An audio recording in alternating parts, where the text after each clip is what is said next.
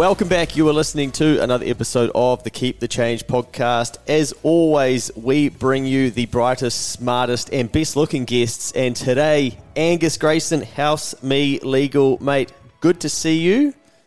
Thanks for giving up some of your time to come and talk about all things legal when it comes to buying and selling property. Luke, thank you for having me on. Not a problem. Now, you've recently, well, it's actually probably been a little while now, gone out on your own. And I think that's probably a good place to start as well, because you've ditched the 9 to 5 for a 5 to 9 these days when you go out on your own, out of the traditional corporate space of law, and are building out your own version of what you want to be doing. So what's that transition been like? Well, how long you got? I'll try and take you back. So I have been out on my own for the last 18 months. The last 12 months I've actually been practicing. Before that, I left my job in December 2021, then had a bit of admin to go through with the Law Society to apply to get a practicing certificate on my own. Had a full-on quarter-life crisis, got married in April last year, went on honeymoon around NZ on what we called the German tourist edition of where you go in New Zealand, where you never normally go. So got a motorhome and went around NZ. Nice. And then ripped into it last June, so about this time last year. Wow. You've really ticked it all off since, leaving the job. That's right. What was the inspiration behind quitting the 9 to 5 as such, or leaving your job? That is a good question. I actually tried to leave my job originally about 2 weeks before COVID actually came to NZ. Yeah. So I had everything teed up. I had the new boss, the mentor, I wanted to be, the new role, the new pay rise, etc. I was about to move across, had everything verbally agreed, and then COVID hit. And so the girl whose job I was supposed to take at the new office, she couldn't resign and go to London. So I was stuck for a little bit, and I just thought at the time, it's just another monkeypox, Yeah. Zika virus that'll blow over. And lo and behold, I was wrong. Yeah. I was very wrong. And so for the rest of that year, I hung on to false hope that I would leave my current job and then move across to this new law firm. And over that time, things changed a lot, because after the lockdown lifted, the New Zealand residential property market went crazy. So I traditionally worked for the developer side on commercial subdivisions. And knowing that process, I could actually do the buying side. And I was suddenly getting a lot of calls from friends saying, hey, can you help me buy property? And I was saying, I can help you buy property, but my current firm isn't interested in doing that. Yeah. Nice. So that inspired me to build a business plan and figure out how I could go on my own and do it under my own brand. Yeah. And then 12 months after I got offered that, the original job, I got offered it back and had to turn it down to say, no, I'm going to go out on my own. And yeah, it's been a wild ride since then. Yeah. So you probably launched just after the top of the housing market by the sounds. That's right. So when would that have been? November 21, roughly? Yeah, November 21 was when I was on my way out. And since then, the landscape has changed quite a bit. Yeah. So to imagine there's obviously a decrease in the number of house sales going on, but during the pandemic, FOMO was rife and people were massively thinking about buying. So I'd imagine the phone calls have probably dropped off at the same time. That's right, yeah. 2.39% for 1 year was too good for the majority of NZ to turn down and jump into. Yeah. So, and has that been scary, like launching into what is effectively a contracting market? For me, no. I think that knowing that in NZ you have a couple of inelastic goods and services, your cigarettes, your alcohol, your petrol stations and your residential property. So those being the big four that we're always going to come back to wanting to invest into property. Yeah. So at the moment it's just a more challenging landscape because everything is conditional. It's hard to get finance. There's a big chain. And so you're not getting those quick auctions. and people moving on with their lives. Everything's just taking a lot longer at the moment. Yeah, it's interesting because we're actually outside of property as well, speaking to clients and different business owners across all different industries, economies, and everyone's sort of saying shit's just taking longer to get done. That's right. And yeah, everything's just not moving as quick. And I think when there's heaps of money flowing through an economy and everybody wanting to buy properties, for instance, and then FOMO's driving it, they want it to happen quickly, right? Whereas I think now everyone's a bit more, uncertain, and so slowing down their decision making and those sorts of things. So good on you for sticking to your guns and probably being able to preempt that things were going to start to slow down, but still stick to your plan to go out there and rip into it. So House Me Legal, you effectively take people through the purchase of a property, right? But you do a number of other things, but that would be the core of what you're doing at the moment? That's right. And perhaps from a non-traditional legal model, I like to get involved as early as possible. I mean, the mortgage advisor and the lawyer are probably going to argue who comes first in the process. Until a client actually wants to make an unconditional offer and actually submit something, all the work that we do up front is included in the package, the goodwill. So what I'm there for is to hold someone's hand and tell them that it's going to be okay, and also provide the education for how they can get from the start to the finish. Okay. So let's step that out then. Say that I decide to buy a property. I'm going to need a lawyer, right? Everybody needs a lawyer? Yes. I mean, you can try and do it without a lawyer, but you're going to end up in trouble at some point. Okay. Yeah. And I'm not your lawyer if you're an experienced property investor and you're going back and forward doing lots of deals. Yeah. I'm there for your first time experience, someone who's going to connect you to the right people and also educate you along the way to answer any stupid calls or any stupid questions anytime. Yeah. And so, let's just say you want to buy a property with or without Taryn. Yeah. We can go with either example. But the way I helped break things down so I can remember it is using acronyms. So I've developed a process called BUY IT. So B, book a call, free, no obligations call, get in touch, see if we're the right fit. I can map out your journey, and if you have a specific property in mind, can give you a fixed quote for exactly what you need, depending on your certain circumstances. The next part is you, so understand money, very important, as you'd be aware on Keep the Change. Yeah. No money, no house. Y is for you. So that's for your DIY, do it yourself. This is often the longest holding phase when you are out there going to open homes, you're chatting to people in the community, you're figuring out all the stuff on your own, researching property values.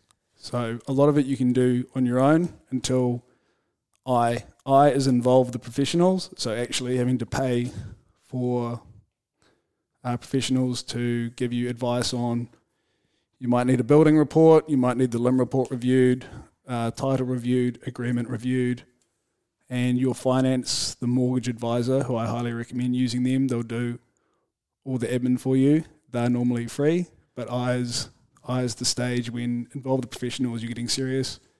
T is for timing. So that is the time you want to make your offer, conditional, unconditional, and also the timing for settlement. So figuring out how you can tidy up the rest of your life as a renter and moving forward to being a homeowner. Wow. There's a bit to unpack in there. I think that people can start by booking, right? And then they probably get a feel for, holy shit, there's a whole heap of stuff I didn't even realise that I was going to need to know on this journey. But then into understanding dollars and finance, that's can they actually afford to buy? What can they afford to buy?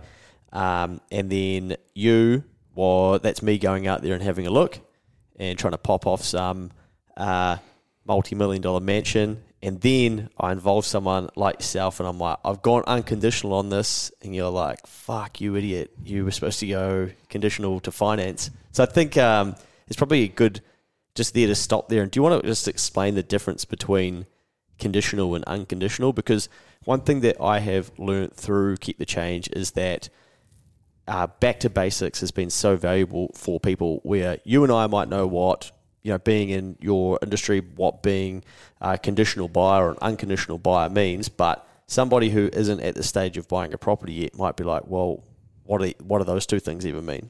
Yeah, let's go with the easiest one first. We'll go unconditional. Let's just say you're betting on a horse race. You will make an unconditional bet on the horse on the nose. If it wins, you will get paid out. If it doesn't, money's gone. Money's gone. So that's unconditional. Yeah. You make a bet, you pay up. Conditional, this is a very, very wide area of what your agreement can be conditional on. I'll go through the three most common ones in New Zealand residential property. Number one, conditional on finance. So that is that you need to go to the bank and get a loan approved to purchase the property. Yeah.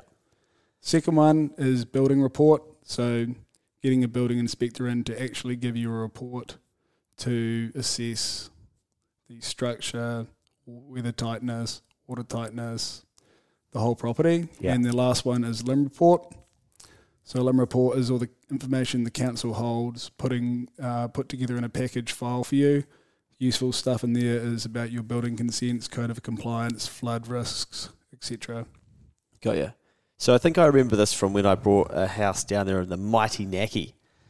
Now, I could be conditional for finance. That meant I needed to actually go to the bank and figure out, will they give me the money?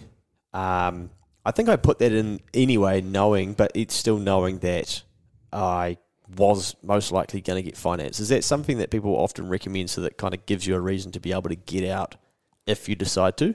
Yeah, I think one area that is often, if you don't have a lawyer by your side early on, you can easily get coaxed into making an offer from the real estate agent saying, hey, you like this, we'll make it conditional on finance. The bank approves you, then you can go ahead. However, if you're only conditional on finance, you can only pull out because you can't get funding. If you get funding and then find out, you've got some dodgy neighbours, or, the roof's butchered. Yeah, or it might be the home of like a boys get paid punting club next door. They sound dangerous. No, loud. And you can't pull out for any reasons like that.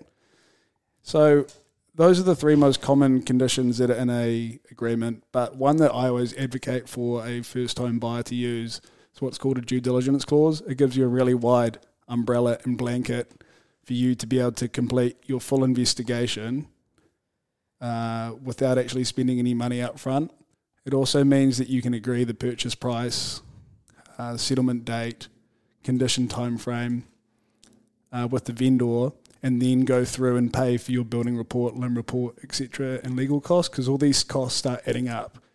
And you and I, if you're buying the house off me, you could go through all this due diligence, and if we can't agree price, cash is king, then you've wasted probably maybe $1,500. Yeah, and you're not even going to get your foot in the door.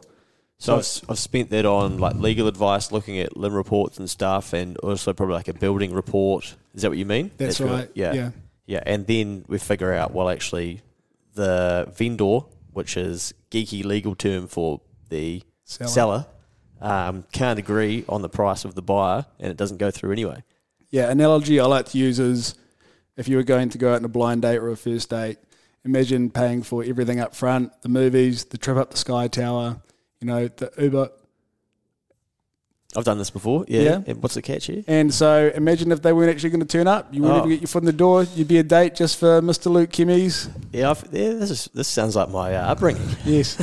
Okay, gotcha. Makes sense. Okay, so what about you could be, well, this probably doesn't apply for people that are and going for their first time, more probably their second right, but you can also be conditional on the sale of your own property, eh? That's right. What really drags shit out, eh? Because you're basically waiting for your property to sell to then be able to buy the next one. That's right. And so you have a domino effect from the boomers all the way down to the millennials of these chains happening all across New Zealand. Yeah. Thankfully, in New Zealand, though, we have a bit more certainty in our contracts, in the sense that if you are locked in, you're actually locked in pending what your conditions say. In the UK, I've had a few friends buy in London, and there are no rules. You can pull out the carpet at the last minute and go, oh, we've had a better offer, see you later. So at least we have that here, that unless your condition says, you might have a clause like an escape clause, which can say, if we get a better offer, then you will have 3 working days to confirm all your conditions. Otherwise, we're going with them. But in the UK, you don't need that. People just pull the carpet out. Yeah. See you later. I thought you genuinely meant they would take the carpet out, but you mean as in pull the rug out from underneath you. Yeah. Well, I mean, whatever's going on in the UK at the moment, you wouldn't be surprised. Yeah. Okay. Wow. So there's probably a little bit more protection for the buyer. Is this, when you see first-home buyers, is this a pretty stressful process for people? Yes. I mean, when you're handing over, more often not, 7 figures to buy your first home, it is an extremely... That's Auckland, right? Yes. Yeah. I mean, some of NZ, most of NZ is often heading that way at the moment, right? I mean, even starter, like new builders in Christchurch are around, high 900,000s. Wow. And, out in Hallsville. So, yeah, I mean, I don't know where it's currently going, but it's, high 6 figures, 7 figures to start. Anyway, the principle is, like, if you're handing over that much money, people are wanting to, I'd imagine, leave no stone unturned, right? That's right. Yeah. And so what do you see people most often get wrong that haven't perhaps engaged with a lawyer, or they even just don't even understand? I would probably say not the number one, but a good place to start would be thinking the real estate agent is their friend. So the real estate agent in New Zealand, more often not, there are buyer's agents, but let's just put that aside. The real estate agent acts for the vendor, and they're trying to get a deal done. And so they don't represent you as a buyer, and so they don't actually have your best interests at heart. And yes, they can be very charming and they're good at their jobs. You just have to be careful, like the finance situation before, if you aren't aware of all your options available to you, and there's always time pressure to put in an offer and your best offer. So if you don't get that right, you can end up with something that you don't like but you can't get out of.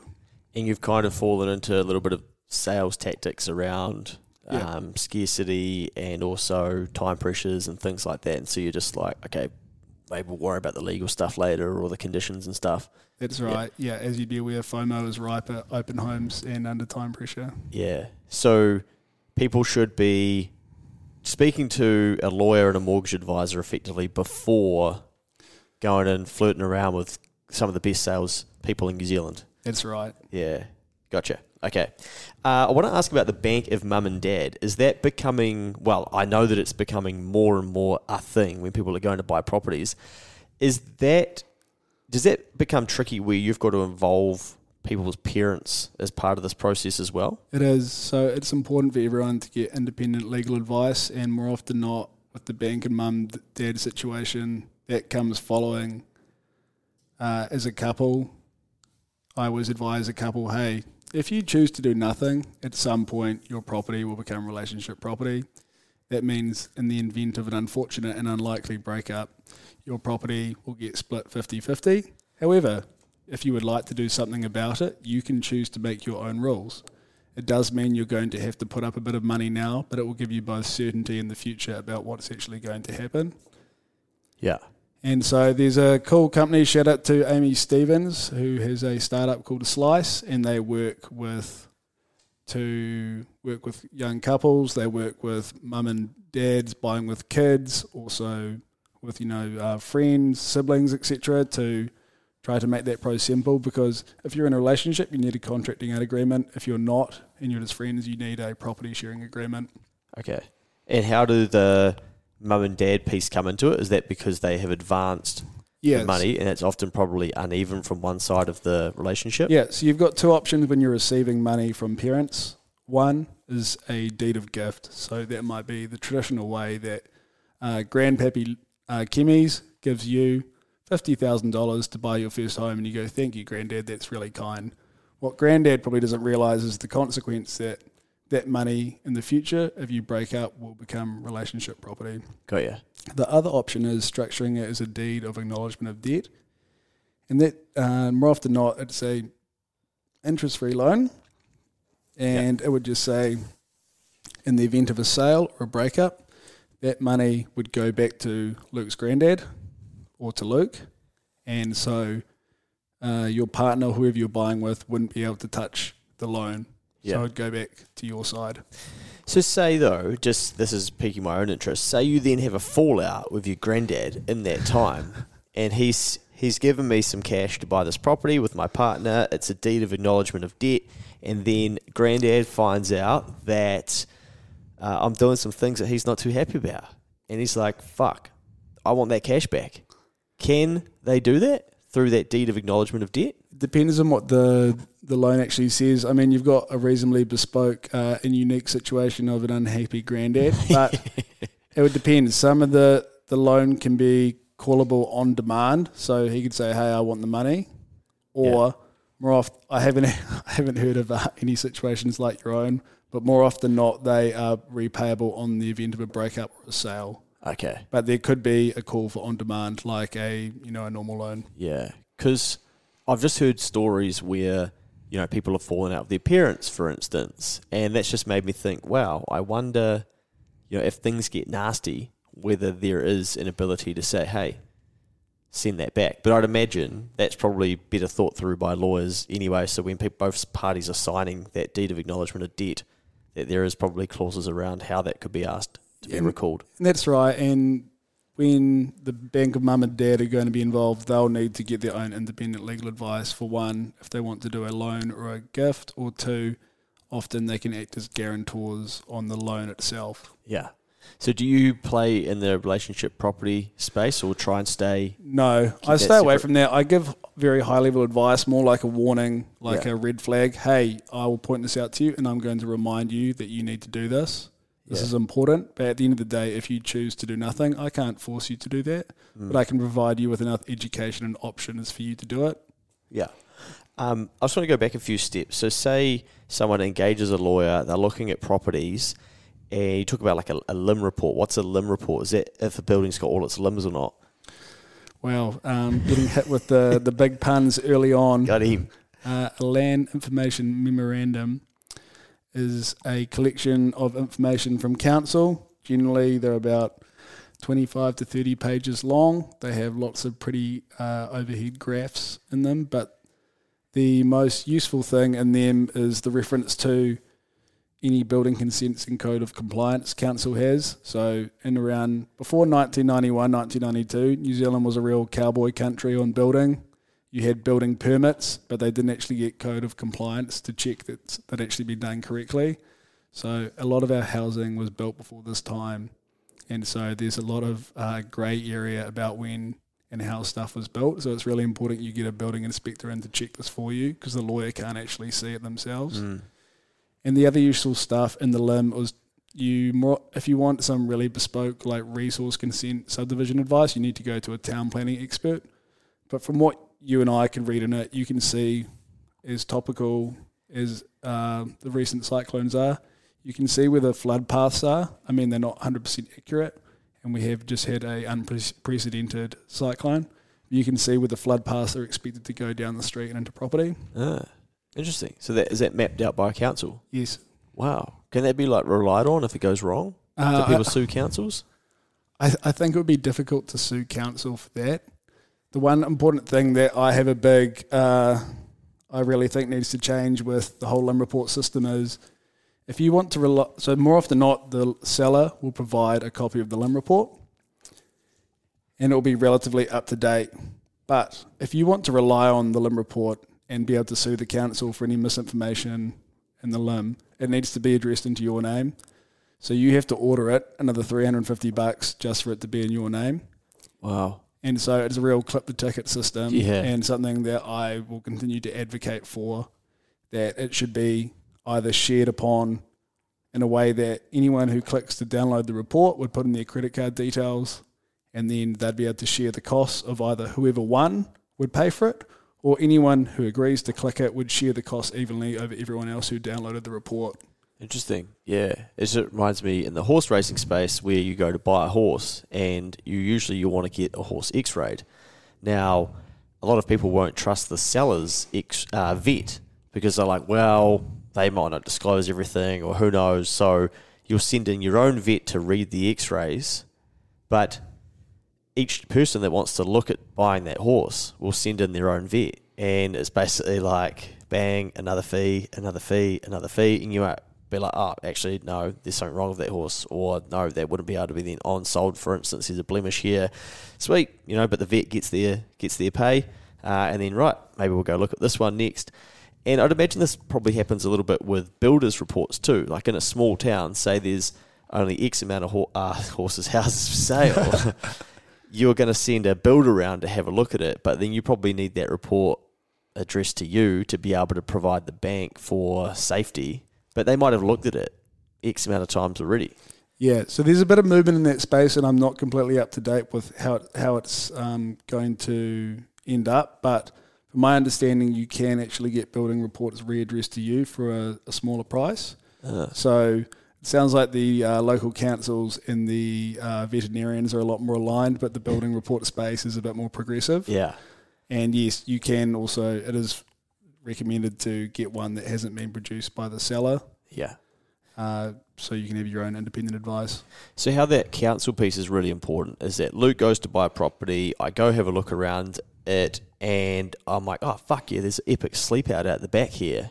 And I'm thinking, boom, I can get a boarder in there, I can have $10,000 a year having this boarder, I can pay for their power, I can provide food for them, I'm not going to get taxed on it, I can use that to decrease my mortgage. And then I go to you, and you're like, hey, mate, there's actually no consent for that sleep out.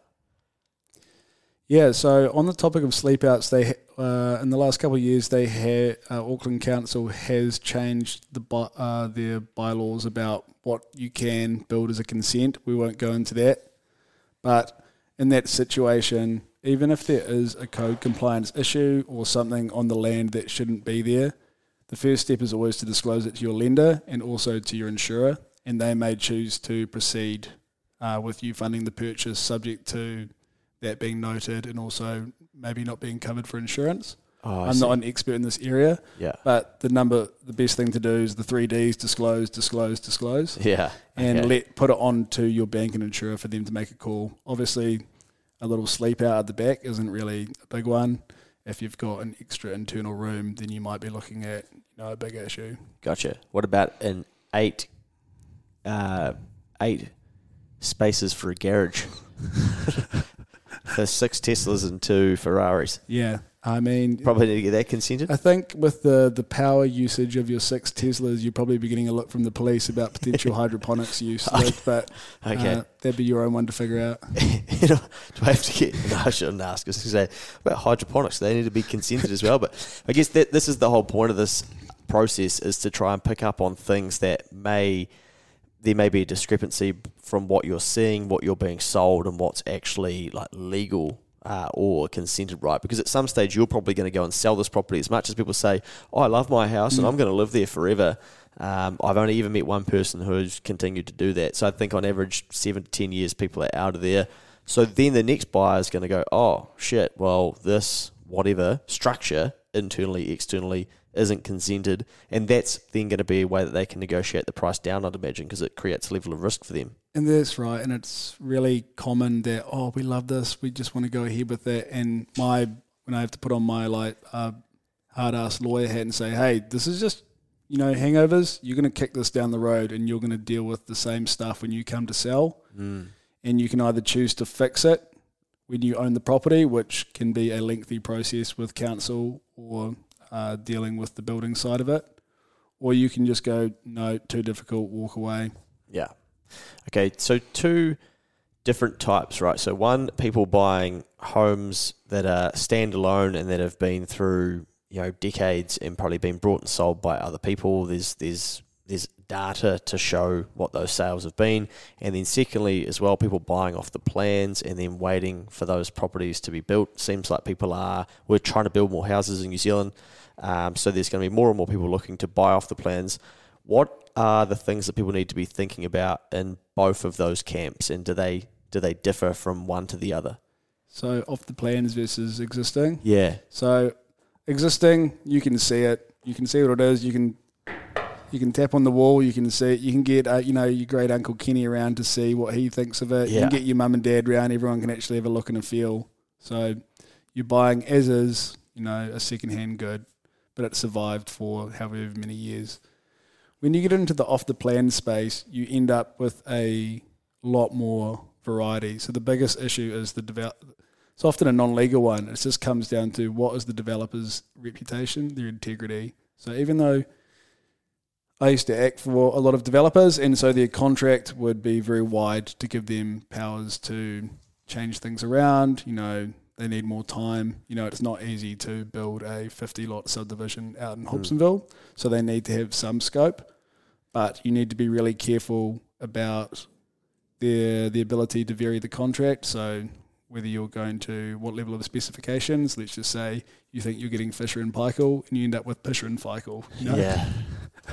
And so that's an important one. You need to watch out for sunset dates. So a sunset date is generally in there to protect both parties, and that means that, let's just say, after 3 years, knowing they can't finish the development and the developer is going to have to walk away, you get your deposit back so long as that's written in the contract correctly, and both parties can walk away. Yeah. Is that usually activated by the developer not finishing the project?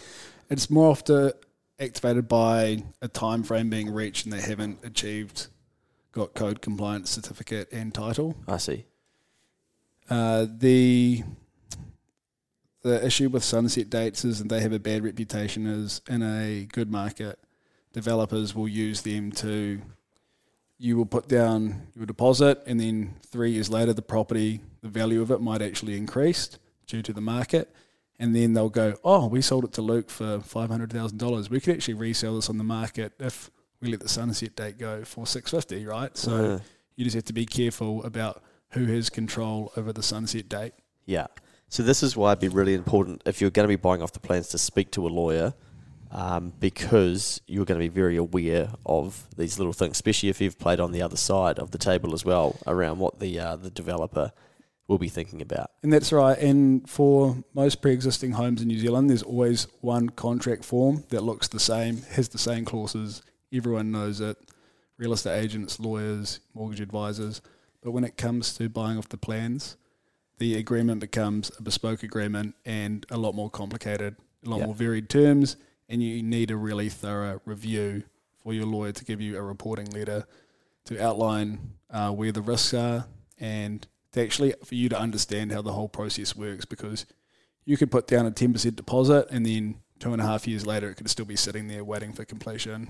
Yeah, and that deposit that you put down, I'd imagine it doesn't go to the developer. Does it sit with a lawyer in trust? Yes, so you always want to check, and the majority of contracts are structured this way. Back in the cowboy days, the money would go straight out to the developer, and who knows where that would end up. Wow. But now the way it should be structured is the deposit sits in the developer's lawyer's trust account, and it sits there until code compliance and record of title have issued, and then they can access it, because effectively those two things are used to trigger the settlement, so you're going to get the property. Gotcha. Yeah. Okay. So what other things should people be aware of if they're going to look at or think about buying property off of the plans? Anything else? Yeah, you need to check what's actually included in your contract. A real common one that isn't included is curtains. So I myself, my wife and Michaela, we bought off the plans in the up-and-coming suburb of Eden Terrace. Check it out.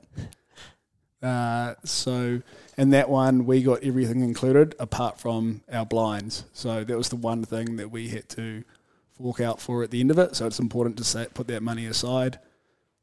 A lot of them as well, it didn't come with a washing machine or a dryer, but it did come with, fridge, oven, everything else basically. Yeah. And you know this at the start, right? Yes, it'll say at the back of the contract, in the plans and specifications, what you're actually going to get, and if that's included in the fixed cost. When it comes to buying off the plans, you also have option one. You just receive a turnkey package, so pretty much everything is done for you. Whereas the other option is when you do like a build, and so when you end up doing progressive payments with a builder, you buy the land and you have to end up putting in money over time to get certain levels of the property done. I'm not an expert in this area, but one thing to watch out for that one is more often than not, they won't do the landscaping, they won't have done any of the garden, they won't put the deck on, won't even do the driveway. So you just need to be really careful that it can be the difference, of tens of thousands of dollars if you think you're maxed out, and then you have to go buy that other stuff. Yeah. Okay. Wow. That's probably scary for a lot of people because there'd be things that they just naturally wouldn't be thinking about. No. Yeah. And I had a mate who, through the pandemic, when the house prices was going nuts and the cost of building was increasing too, he had to kick in more to have his property finished. And there wasn't too much he could do about it. No. That is what it was. Yeah. And that's one of the biggest red flags to look for in a off-the-plans contract about whether the developer can vary the purchase price. I mean, developers do get a pretty bad deal about, they actually do it themselves with their reputation, but it must be extremely difficult trying to map out the costs at the start and then the finish. Yeah. But you just need to look in the contract, does the developer have the ability to vary the purchase price and under what circumstances? Okay. Yeah. So in that situation, it sounds like they did have an ability to ask for more, but generally that's one you need to really drill down on. And if there is, it needs to be limited in what circumstances they can ask for more. Okay, sweet. And there's a Facebook group, I think, called New Zealand Home Buyers or something like that. I'm not in it, but every now and then people send me photos from there. But it looks like at the moment there's been the odd person who's not actually able to settle on their mortgage, and they are saying, what can I do? Help me. Have you seen some of those things floating around? Has that been spoken about in the legal space? I'm starting to hear a bit about that. So let's just say you are unable to settle your property. Yeah. The worst case scenario is the seller, the vendor, developer can take your deposit. Yeah. Then they can also pursue you for any cost to remarket the property. Just sell it to the next person. Yes. Gotcha. And then any other costs associated with that too. Yeah. The seller has to use their best endeavours to sell that to someone else. Do you need to clear your throat, mate? Yeah. Sorry. You're right. Yeah, go for it. Yeah. Oh, no. Don't have any water for you. Sorry, mate. It's not a professional operation around here, but next time. We good? You're alive? Yeah, I'm alive. Okay, good. Okay, so potentially could lose the deposit and then also could be pursued for the cost associated with actually selling that property to somebody who can settle on that property. Yes, that's right. So it can be a pretty lengthy process and a pretty nasty one. Yeah, wow. I'd imagine that would be people's worst nightmare, losing their deposit for a property, because it's probably taken them a shitload of time to save for. Yeah. So are they not getting solid advice to start with to understand that could be an issue, or is there something else happening for those people? Yeah, they need to make sure they're dealing with a good mortgage advisor at the start and who can understand the risks associated with that. Yeah. Okay. And so obviously in the last 3 years, this is a common amount of time for development to complete. Yeah. And a lot can change in that time. So we've seen interest rates go from low twos all the way up to sixes. So when your serviceability gets reassessed, then you're going to be paying a lot more for your purchase price. Yeah. Yeah, and for your loan, right? And yes. So then people are running into trouble where they can't actually settle on that property because also the value of that property is coming back or decreasing when they're going to settle. That's right. Yeah. Right, mate. Well, I think we better get you out of here because I think I've blown your voice up with with all these questions. But any final advice for people that are taking the leap into buying their first property? How can they start to get themselves in the groove of thinking about some of this stuff so it's not so overwhelming when they actually come to put that deposit down? Definitely reach out to all the free resources out there, such as, Keep the Change, Thank you. Property Academy podcast. Like, the more you know, the better you're going to feel about it. I'm always available for a free call. My Calendly is always open, and even if you don't end up working with me, I'm happy to refer you to all the free resources I have. And people can find you on Instagram as well if you search for House Me Legal. That's right. Angus Grayson on LinkedIn if people want to have a read about some of the longer form pieces of content that you've got on there. And I'm sure on your website that they can book a call with you if they want to discuss the initial part. But sure can. good man. Well, thank you for coming in and sharing some of the insights into buying in this space. I'm sure we'll do this again at some stage as the property market continues to turn. Well, they say that it's about to turn, whether it does or not, but there's always something happening in the property space. I think for you guys in the legal space, someone's always buying and someone's always selling, right? So there's always something to be doing. So I think in the future we'll be able to touch on what to be thinking about when you're going to sell. And some of those different things as well, which we can give some people some insight to. So thanks again, mate, and we'll have to get you back for another session at some stage. Cheers, thanks for having me on. No worries. Right, we'll get Avicii Levels on. Maybe that's why you've lost your voice, mate. Were you singing this on the way here? Sure was. I get a good feeling, yeah. Oh, sometimes I get a good feeling, yeah. Never had before. No, I get a good feeling, yeah.